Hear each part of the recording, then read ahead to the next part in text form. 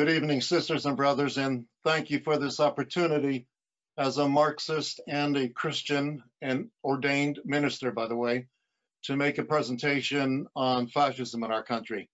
What I have to share with you is an extension of a Marxist class offered last September on the dangers of fascism, but this one is with a specific focus on nationalism among white evangelicals, as well as a brief analysis of the game-changing fascist putsch at the Capitol a month ago. The opiate of the masses has become toxic, and it'll take a massive united front against Christian fascism to defeat it. And I'd like to make very clear at the outset that Christian fascism is an oxymoron. One cannot be a fascist and a true Christian at the same time, as I'm sure the presentation here will indicate.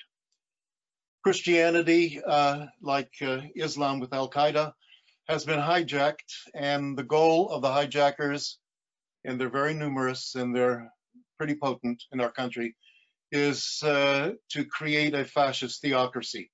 You've had Christianity hijacked by racists, white nationalists, supremacists. We all know about the KKK, but they are now operative in the form of the Christian identity, Identity Europa, American Identity, Christian Patriots, Creative Movement, Phineas Priesthood, and Phineas comes from an Israelite high priest who killed a mixed religion couple. Patriot Front, the Base, the Council of Conservative Citizens, American Renaissance, VDARE, named after allegedly the first white baby born in North America, National Policy Institute, and so on. Left unchecked, racism will invariably culminate into fascism. So fighting racism is part of the fight against fascism. You also have fascists in right-wing evangelical organizations and arch-conservative Catholics, Capital Ministries, which has been operating in the White House for the past 4 years. Opus Dei, you had Supreme Court Justice Scalia as part of that. People of Praise is a charismatic Catholic movement, and the newest Supreme Court Justice, Amy Comer Bennett, is part of that. And both People of Praise and Opus Dei have their origins in fascist Spain. Army of God, Dominionists, Christian militias, Turning Point USA. Turning Point USA organized 80 buses to the January 6th insurrection. And it's important to know this term, accelerationists. The racist, white supremacist, armed thugs are not strong enough to create fascism in our country. What they want to do is accelerate or stimulate a race war. And on the other hand, you have end-time ideologues, and I'll talk more about that later, that yearn for the apocalypse and world war. Examples of the groups are Proud Boys, Three Percenters, Oath Keepers, Joshua March, Christians United for Israel, and a whole host of TV evangelists. Now, it's also hijacked by evangelicals. This is a specific form of Christianity. Most Christians are not evangelicals. These are the so-called born-again Christians, and this is the only segment of U.S. Christianity which is growing. It's gone from 51% in 2009 to 59% in 2019. And all other forms of Christianity and Catholicism are decreasing. However, the nuns, ones that are not affiliated with any religion, have risen from 17% to 26%. So one of the challenges is that the Christian right is growing, but mainstream Christianity and the Christian left is shrinking. And again, though not originally connected to fascism, evangelicals now overwhelmingly are. The KKK has been called a invisible empire. Well, we have a more visible one with us now that is rooted in so-called Christianity. Here's what I call cells. the hundreds of mega churches, and there are actually over 1,000 mega churches that attract thousands of worshipers every Sunday, such as the Lakewood Church that's in Houston, has 43,000 weekly attendees, run by Joel Osteen, who's worth $100 million.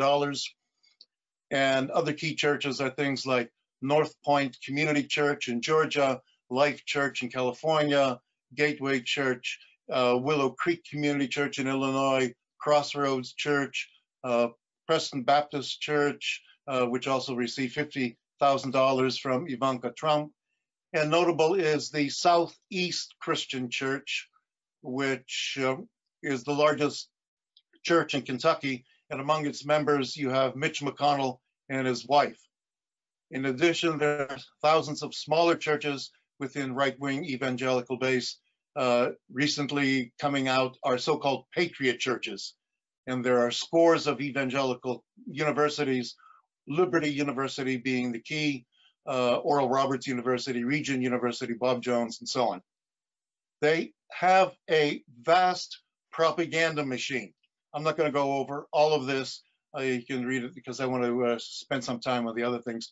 The Christian Broadcasting Network, founded by Pat Robertson, is a very influential part of the propaganda machine. So is the Trinity Broadcasting Network, founded more recently, and it operates 24/7 to over 5 million viewers and has assets of over $800 million. All of that is tax deductible. You also have the Salem Media Group, 99 radio stations, 11 million listeners, and part of that is the Regnery Publishing Corporation, and they have agreed to publish Josh Hawley's vicious book after Simon & Schuster rejected it. That's the senator. And then you have RSB Network that videographs all the rallies, you have Moody Radio and Publishing, and then you have a whole host of TV evangelists and a large number of evangelical organizations. So you're dealing with a very formidable, organized group of propagandists that are spewing out their hate to millions of Americans every week. Where do they get their money from? Well, there is an annual conclave of hard right-wing evangelical philanthropists that has been meeting every year since 1985. It's called The Gathering. They have raised over $12 billion since that time. Admission to the April 2017 gathering was $1,700, and it is attended by representatives of billionaire evangelist families, DeVos, Coors, Prince, Green, McLean, Amazon, Freeze, etc. Then there is the National Christian Foundation, which dispersed over $12 billion to 63,000 evangelical churches since 1982. It attracts about $1.5 billion in donations every year. The donor identity is kept mostly anonymous. There are some 25,000 donations that come in the form of cash, real estate, stocks. It's the largest source of funds for anti-abortion, anti-LGBT organizations over the last 15 years. In 2018, over $56 million was given by the NCF to various hate groups, and top corporate funders were Hobby Lobby, followed by Chick-fil-A.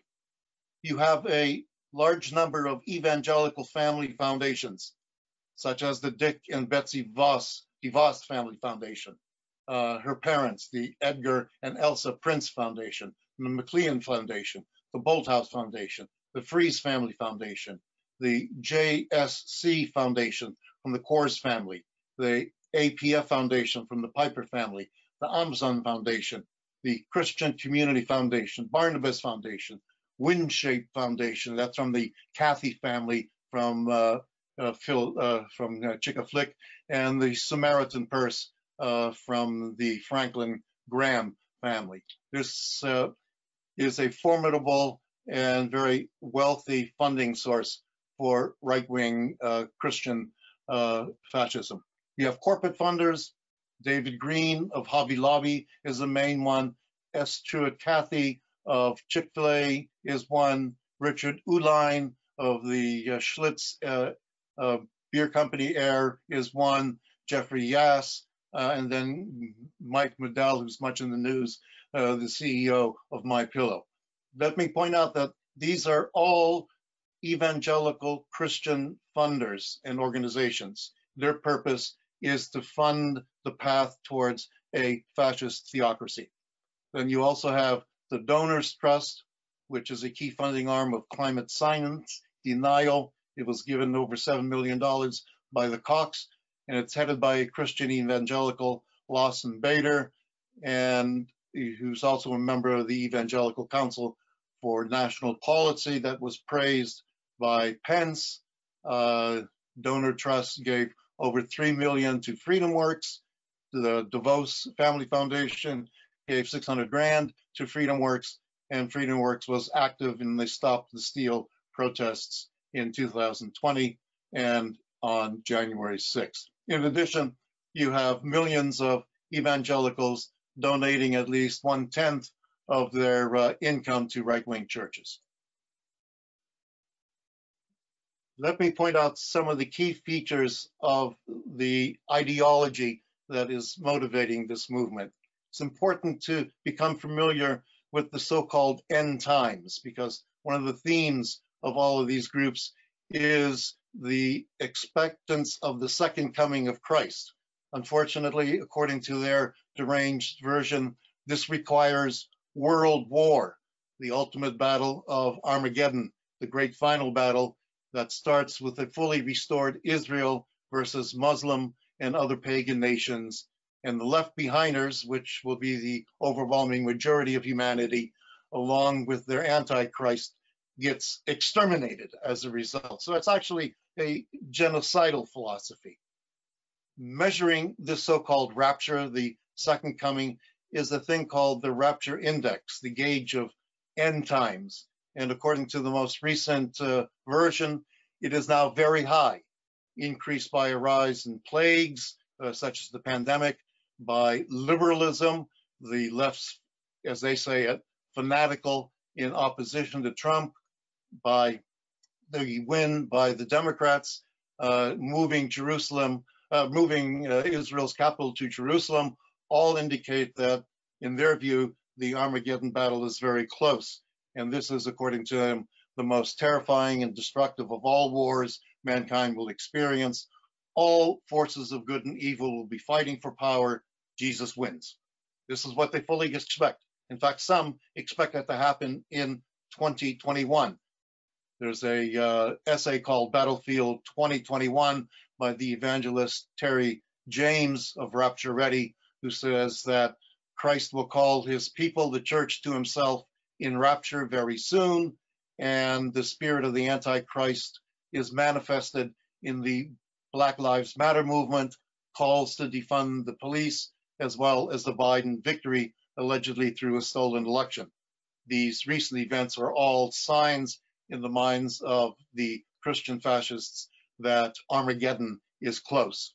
Some of the themes are vehemently pro-life, anti-abortion, pro-gun, anti-immigrant, anti-Muslim, anti-LGBT, anti-feminist, pro-right to work, pro-Trump, nationalist, and white supremacists.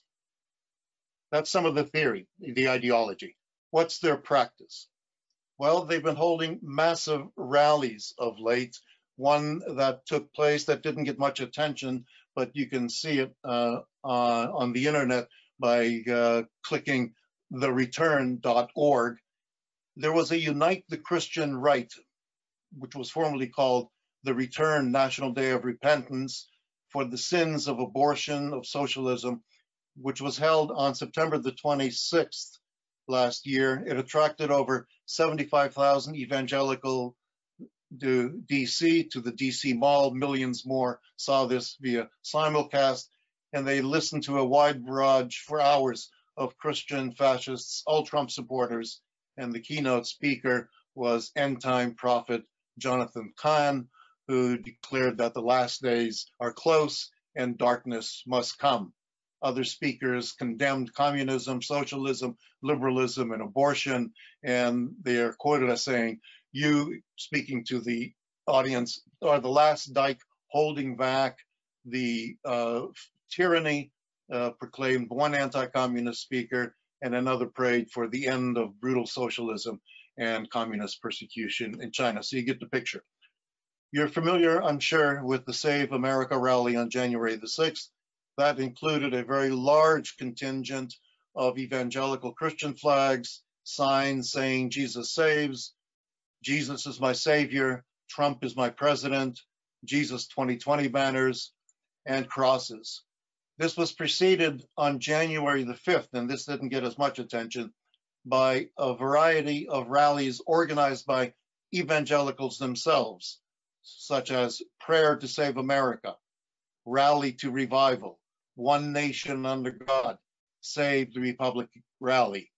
In addition to inciting violence, Trump declared on January the 6th, quote, "This is not the end, but only the beginning of our movement." We should take that very serious. There's also at the state level a legislative effort to introduce very conservative reactionary bills called Project Blitz. It arms state legislators with model bills that attack reproductive rights, public education, equality. In 2018, 300 such bills were introduced in 32 states. 33 of them passed in 16. Many, many more are expected this year. And then you also have rallies at state capitals. These were not explicitly run by the evangelicals, but the armed protesters at several state capitals, most notably Michigan and Oregon, invaded the interior of the building. They had a plan to kidnap Michigan Governor Whitmer, and it seems as if they were trial runs for the January 6th assault. Now, this is important. The domestic terrorist mob that invaded the Capitol building, and then in a few hours, the 148 congressional members who voted to overturn the Biden victory, and I call them the Insurrection Caucus, are two heads of the same beast. They are the same force, only in different organizational garb. And I think that's important to keep in mind. And if you take a look at the Insurrection Caucus, who these 148 congressional members were, you will find, to no one's surprise, I guess, that 60 of the 138 House reps who voted to overturn the November election are evangelical Christians. That includes Kevin McCarthy, who's a Southern Baptist, Barry Loudermilk, also a Southern Baptist, who compares Trump to Christ, Marjorie Greene, who says she has a strong Christian faith. These evangelicals were joined by 30 pro-life Catholic representatives, and at the Senate, 6 U.S. senators objected to the electoral votes in Arizona, 7 objected to the PA votes, and that includes Tommy Tuberville, a restorationist, Church of Christ member, Ted Cruz, a Southern Baptist, and Josh Hawley, who is with the Evangelical Presbyterian Church, which was formed as a reaction to liberalism of the PC USA, that's the Presbyterian Church USA. It's very important to recognize that the evangelical movement has an extremely strong presence in the US Congress. So even though Trump may be gone, many of his worshipers are still very much there. Also, you have donors. Where do these evangelicals in Congress get most of their money from?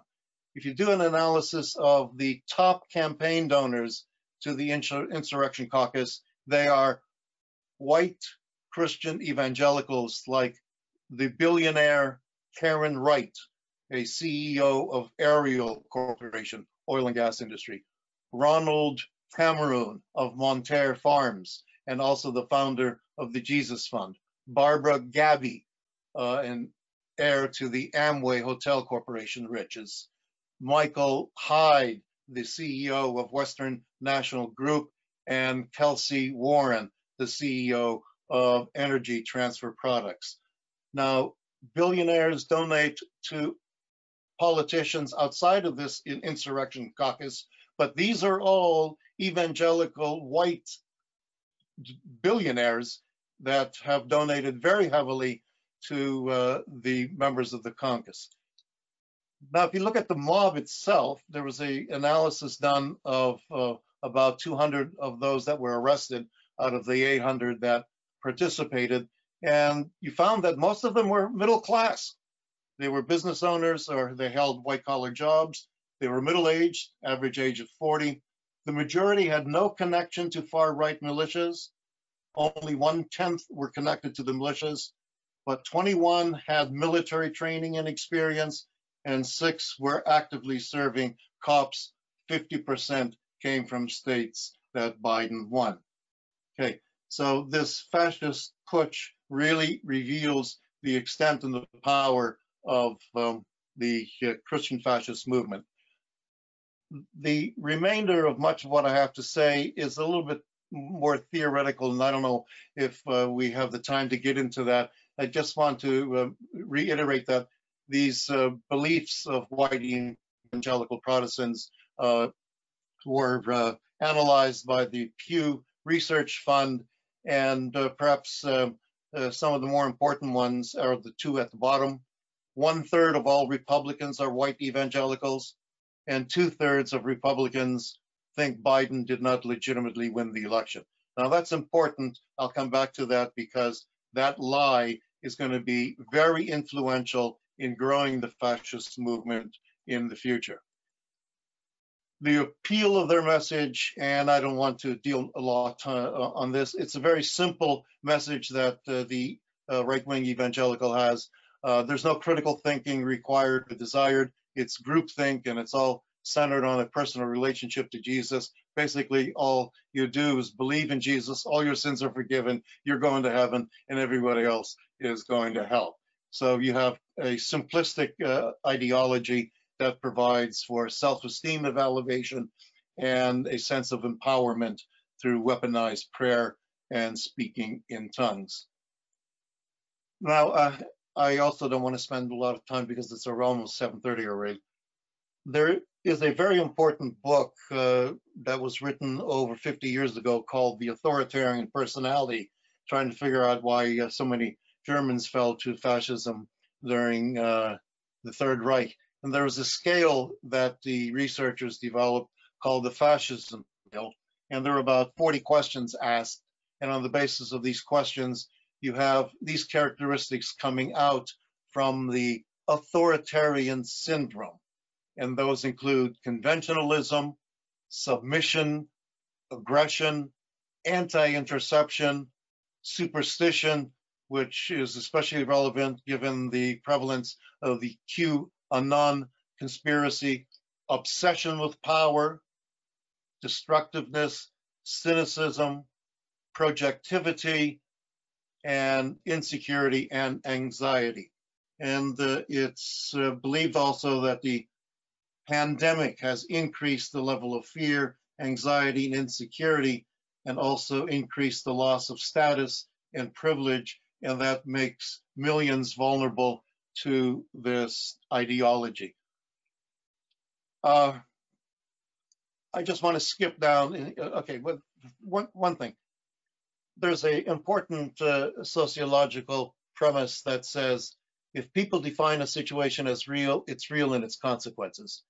In other words, false beliefs have real consequences. People and nations are treated as they are defined. And in this case, the I-thou relationship, seeing the divine or the good in others, is replaced by an I-it, or a we versus they, we the angelic versus they, the demonic definition in the right-wing evangelical mindset. For instance, very recently, Vice President Harris has been rather consistently labeled Jezebel by Southern Baptist leaders. And the end time prophecy is really a theology of war and genocide, the antithesis of true Christianity. The big lie of a stolen election. Let me dwell on this for a minute because this is important. This is still believed by many, many of the 73 to 75 million who voted for Trump. And it reminds of the danger of the stab in the back lie regarding World War I, which was propagated by fascists in the Weimar Republic, which helped pave the way to the Third Reich. The idea of stab in the back is that Germany never lost World War I, but it was because of treason and deceit and corruption in high places that they had to surrender. And that then paved the way for the Third Reich in Germany. The stolen election, stop the steal belief, has every potential of playing the same role in America. Estimated 68% of Republicans believe the election was stolen, and stop the steal signs are still widely displayed. I have one right here in my neighborhood, even now.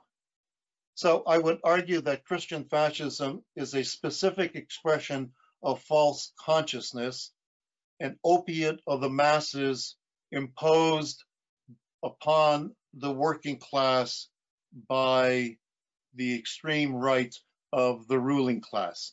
And if we are ever in our country to get from a class in itself to a class for itself, it will require, in part, overcoming the false consciousness of Christian fascism. So what's to be done?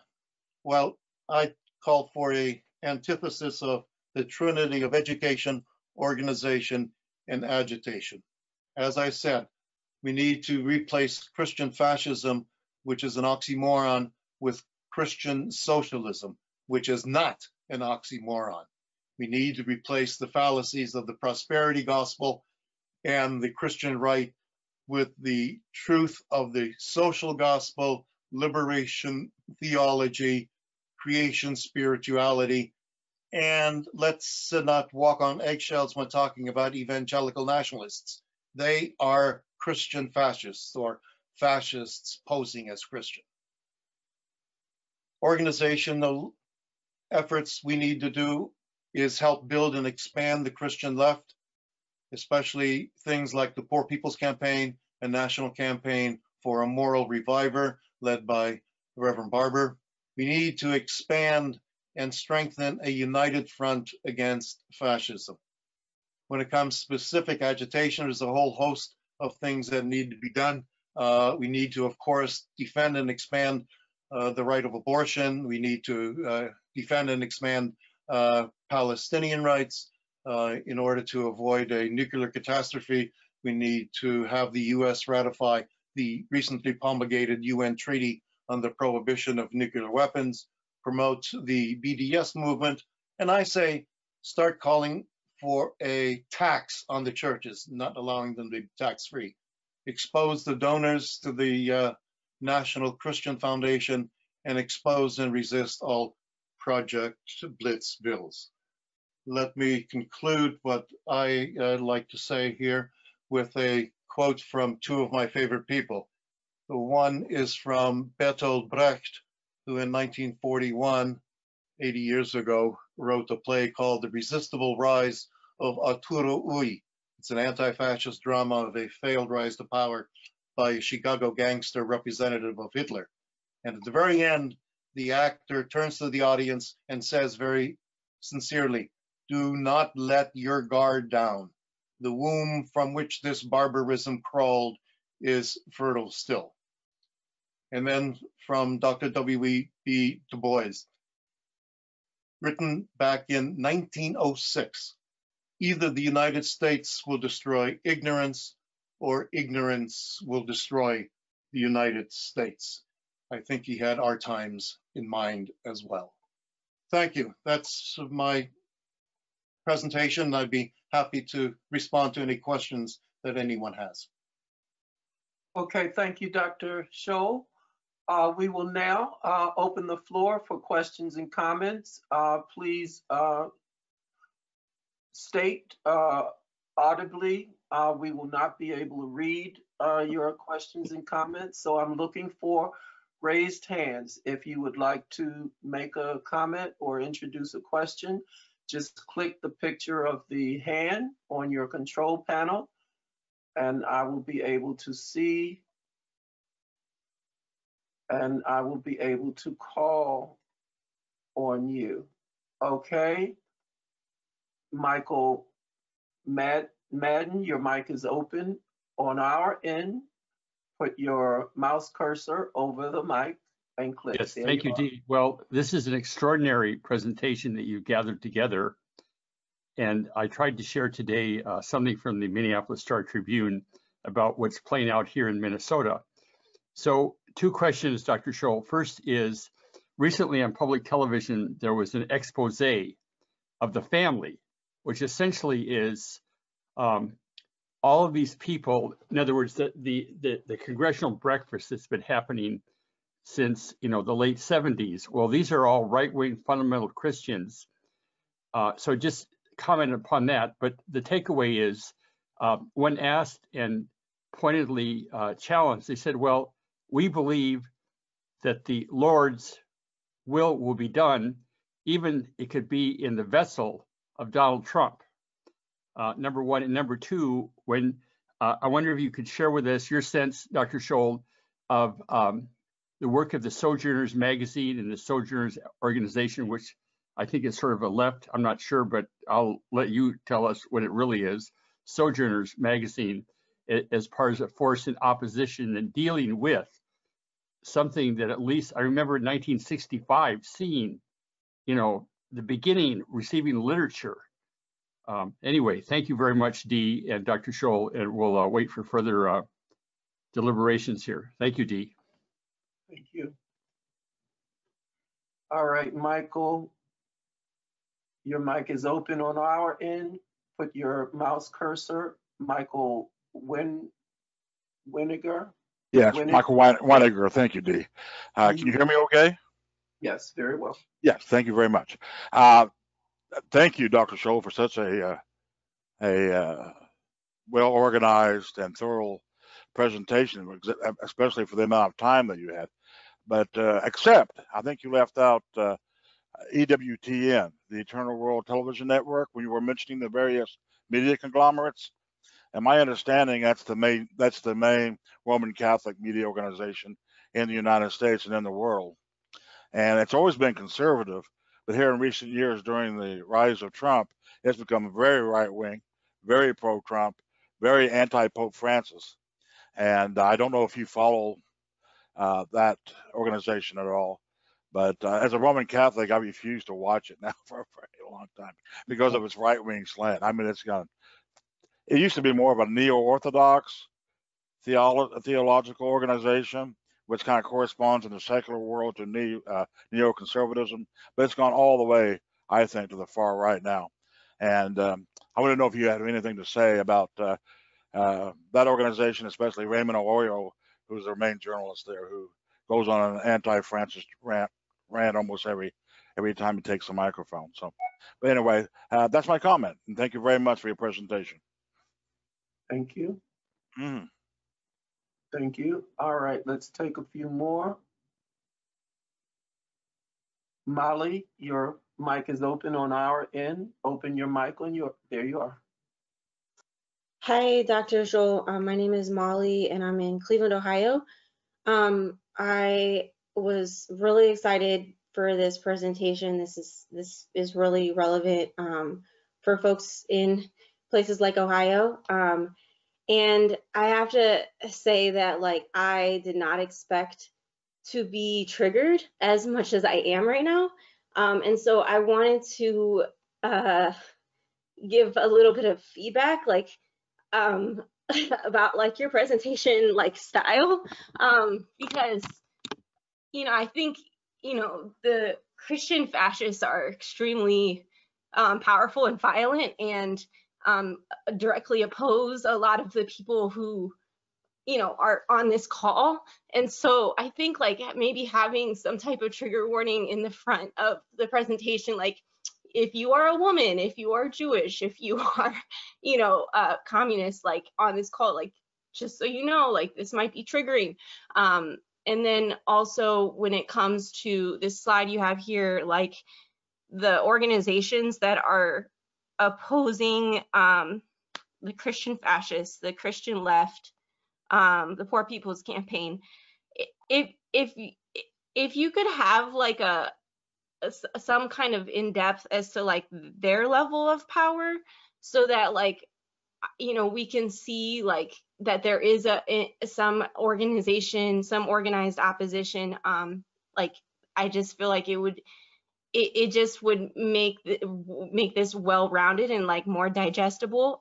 Just and one request right now, if you could scroll back, I think it was like the third slide where you went through like the amount of wealth that they have, like the foundations and all of the media conglomerates. I think it was like the third slide or something.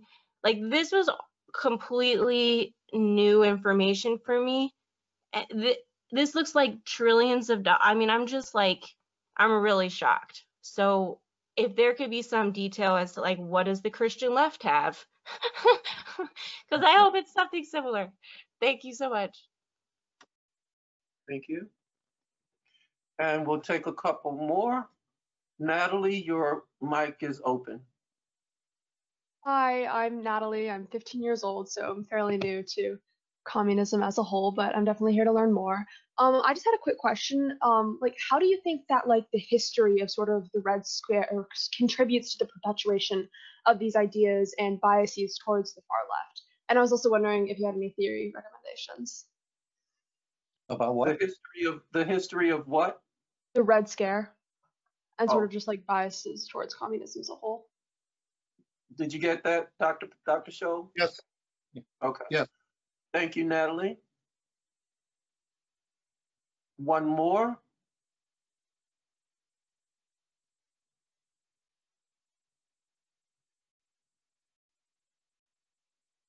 Just a moment. Russell, your mic is open. Open your mic on your end. Put your cursor, your mouse cursor over the picture of the mic. Click it. Okay, your mic is not open on your end. Put your mouse cursor over the picture of the mic on your control panel and click. Okay, your mic is still not open on your end. All right, so I'll move to someone else. The last person, Robert. Your mic is, there you are, Robert. Yes, good evening. Good evening, and thank you, Dr. Scholl. I'm 68 years old, Roman Catholic, and have been studying this stuff since Leonardo Boff wrote about liberation theology in Central America. I am totally aware of the fact that the vast majority, well, a good percentage of the hierarchy of North America is no big fan of Pope Francis. In Pope Francis's latest book, Let Us Dream, it is essentially an amazing book, basically saying that the system has to change. Now, my dilemma is that how do we go about those of us who are on the left, who are Christian?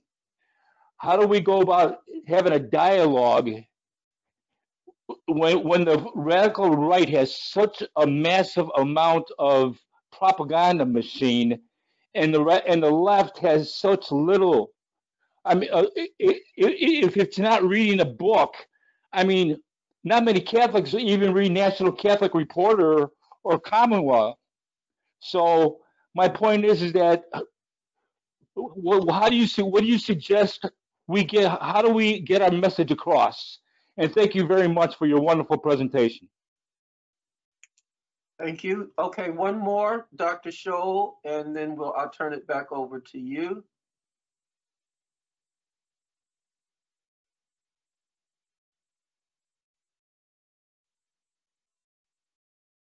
Gary, your mic is open. Gary Bono. Okay. Yes. Can you hear, by the way? Yes. Okay. Yeah, this is just, I wanted I wanted a clarification of something. I not sure if you said this explicitly, but I believe that you said that the majority, the significant majority of the insurrectionists were evangelicals rather than members of militias and this kind of thing. And I want to think about that some more. So I'd like to know if that's correct, explicitly. Okay, Dr. Scholl, you want to? Yes. Thank you very much for all the insights and the questions and the kind comments.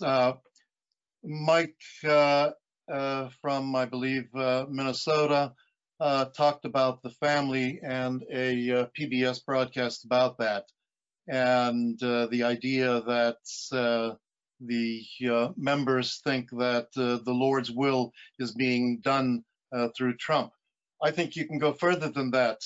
When it comes to the evangelical movement, they basically see Trump as the instrument of God at this time in order to bring about the kingdom of heaven on earth. In fact, the capital ministry organizations, and there's in the article that I shared about Onward Christian Soldiers, a focus on the capital ministries. They've been openly operating on a weekly basis with Bible studies attended by Pence for the past 4 years in the White House. And a foundational belief is that Trump, as awful as he is somehow a instrument of God. That's how much they hate socialism, that they would go to fascism. You mentioned also the Sojourners magazine. One of the articles shared called Sedition and Silence is written by Jim Wallace, who is the editor of Sojourners, and it's a very good one. And Sojourners is an excellent magazine and most certainly does belong to the Christian left and should be part of this, and it is part of the anti-Trump and anti-fascist movement. My focus was mostly upon the evangelical movement within Protestantism, so I didn't focus much upon the Catholics. That's why I didn't mention the EWTN network, which is very potent. And you're absolutely right, Michael, that under the Trump tyranny and regime, it, along with so much else, has decayed from middle ground or centrist into outright far-right propaganda, and especially around the pro-life issue.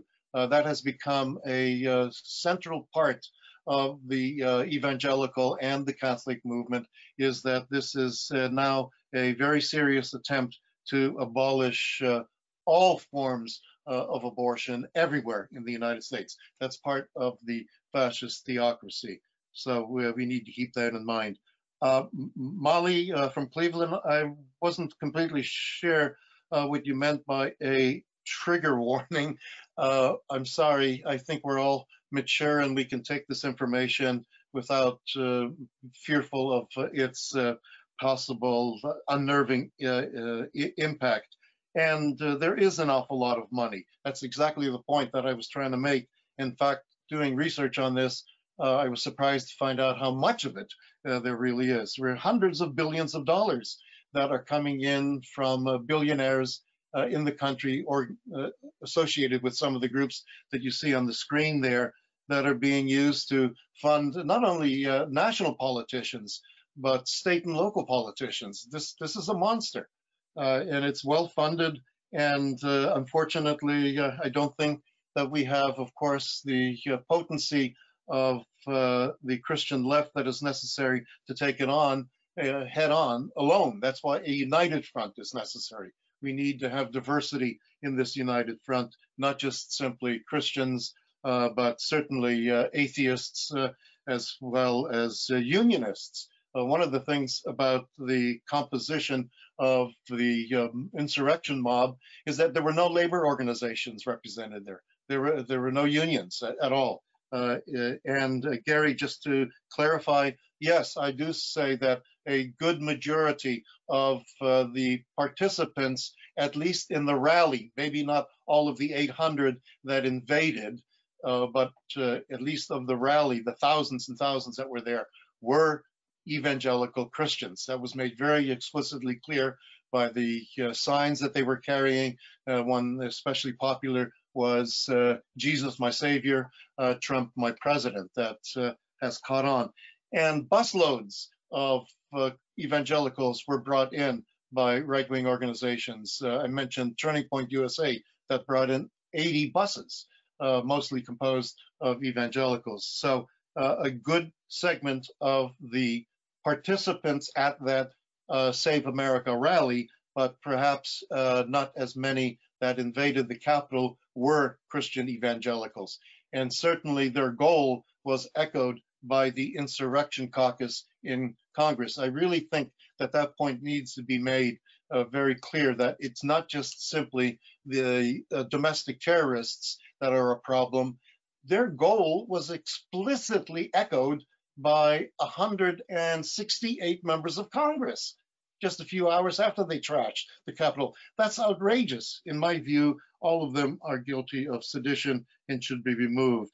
I thank you, Natalie, with your 15 years of joining this group, and I encourage you very much to continue your study of Marxism, communism, and you mentioned the Red Scare. Unfortunately, McCarthyism is still with us in some ways, and we need to be aware of that, but it is not as potent as it was decades ago.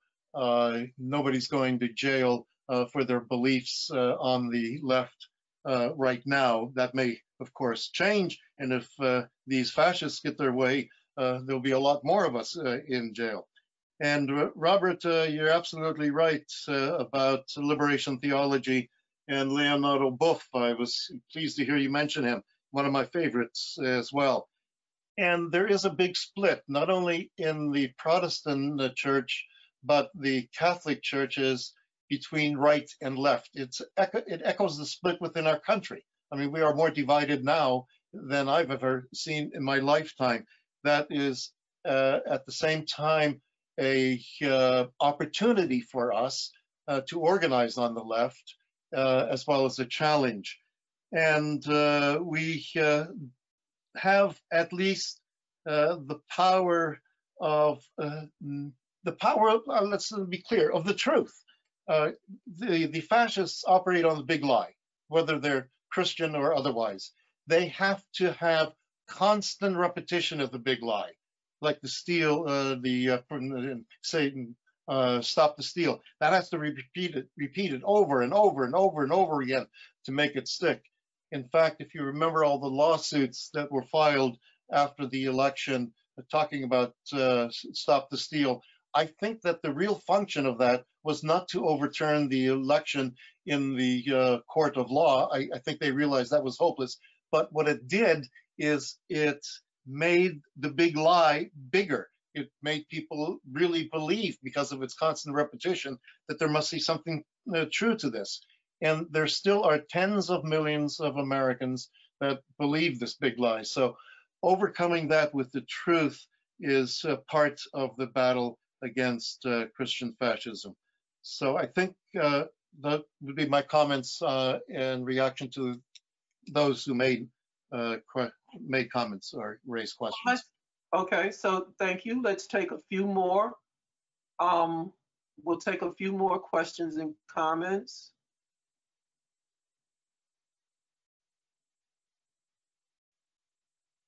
Tony, your mic is open. Tony Ryan, click your mic on your end. Tony Ryan, your mic is open. Click your mic on your end. Put your mouse cursor over the picture of the mic on your control panel and click. There you are. Can you hear me now? Yes. Okay. Well, first, I'm very pleased to have been able to participate and the good doctor gave some great information tonight. And I think it's really important that this kind of webinars happen, and it's really good that the education committee of our party has done this. And I know that that's going to be part of a longer series of discussions. So I'm really happy about that. A lot of things. I was raised as a Catholic, and I actually ended up leaving the church largely because I was, after my father died, I was sent to a Catholic school with my middle brother. I'm the eldest. And I ended up only lasting a semester, and it was run by a bunch of right-wing Hungarian priests. And I was pretty rebellious at that point, and I just basically left the church after that experience. And I want to go into detail, but I'm very impressed these days by, I still follow what goes on within the church, and I think it's the Catholic Church, and I think it's well taken that there is class struggle within the Catholic Church, and we need to recognize that, and that Pope Francis has played a very, very important role in all of this, and he's scaring a lot of these people within the church. I appreciate the stuff about the Protestant, all of this money. This is really important, and I think it was great that you brought that forward, Doctor. I think that really it's really important to try to understand the role of liberation theology, and especially in Latin America, but not only Latin America.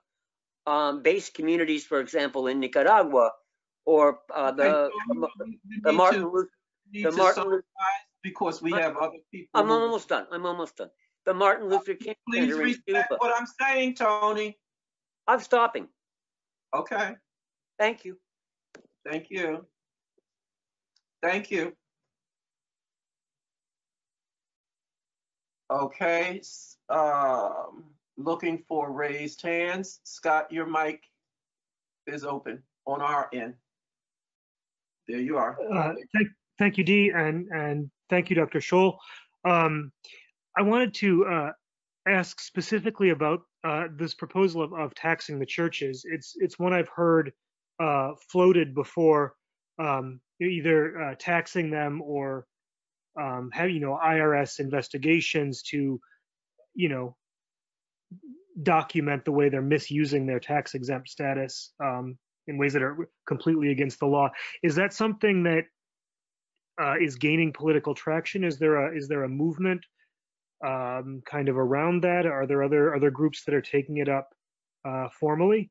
That's my question. And I also wanted to kind of echo what Molly said. It hadn't occurred to me, the idea of a trigger warning, but yeah, maybe some acknowledge this is some terrifying stuff, and I think you did a good job throughout the presentation of emphasizing how serious this threat is.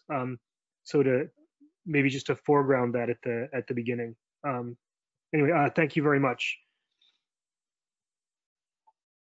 Okay.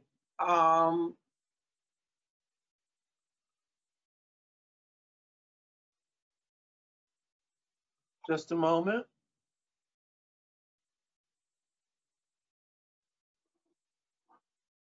Okay, Emily, your mic is open. Click your mic on your end. There you are.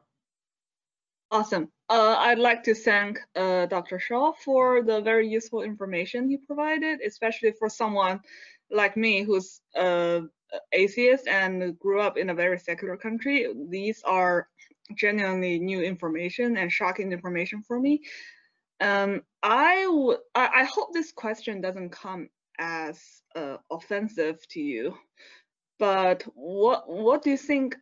Since you use it quite a lot, and I would like to think, how do you, when approaching the religious community that we're trying to, unite, how to, I guess, make peace with the opium of the masses with, I guess we have a lot of common grounds in value in terms of, for the welfare of the people, but how essentially do we, I guess, come to terms with that essentially we're having to work with this opium of the masses? If that question is clear enough for you. Thank you. Thank you, Emily. Okay, Dr. Scholl, you have the mic. Yes, thank you. First of all, Tony, who evidently is a recovering Catholic, I understand what you must have gone through. Maybe this applies to other comments as well. I think it's important not to throw out the baby with the bathwater. What I've gone over here is not only bathwater, but poisonous bathwater that identifies itself as Christian. But there is a authentic Christianity within our country, and that has motivated a number of powerful social movements. 100 years ago, the dominant form of theology in Protestantism was the social gospel, which was the precursor of liberation theology then in Latin America, and perhaps, well, not just perhaps, we need to go back to those progressive foundations and expose the lie of the Christian right. Emily, you mentioned the phrase opiate of the masses, and we're all familiar with that. And my understanding as a Christian and a Marxist of that famous dictum by Karl Marx is that he meant false religion is the opiate of the masses. I think if you deal with his writing, especially that of Engels, then later on, you find out that true religion, true Christianity, seeing Jesus as a liberator, not just the savior of souls, but a transformation a vehicle of society to transform institutions, not just save individuals. That real religion is the caffeine of the masses. It wakes them up. Don't forget the social gospel played a very important role in the work and the life of Reverend Martin Luther King, and it does so now in the work of Reverend William Barber. And that movement, even though it's still small, is growing. And the good thing that it has going for it is that it doesn't rely upon lies. So you just simply have to tell it like it is, and some people will get the message. As far as taxing the church is concerned, Scott, no, that's a pretty remote possibility. But I think it's important that we all realize that the mega churches that are really a major base of right-wing Christianity, that the mega churches are really businesses. They're not really churches. They are in the business of making money. And as such, at least they need to be taxed. I would start raising the possibility of taxing mega churches. There are a lot of other smaller ones that would disappear if they were ever taxed, but I think that's important. And yes, Scott, and yes, Molly, this is a serious threat. And it has gone unrecognized and unnoticed and unchallenged for far too long.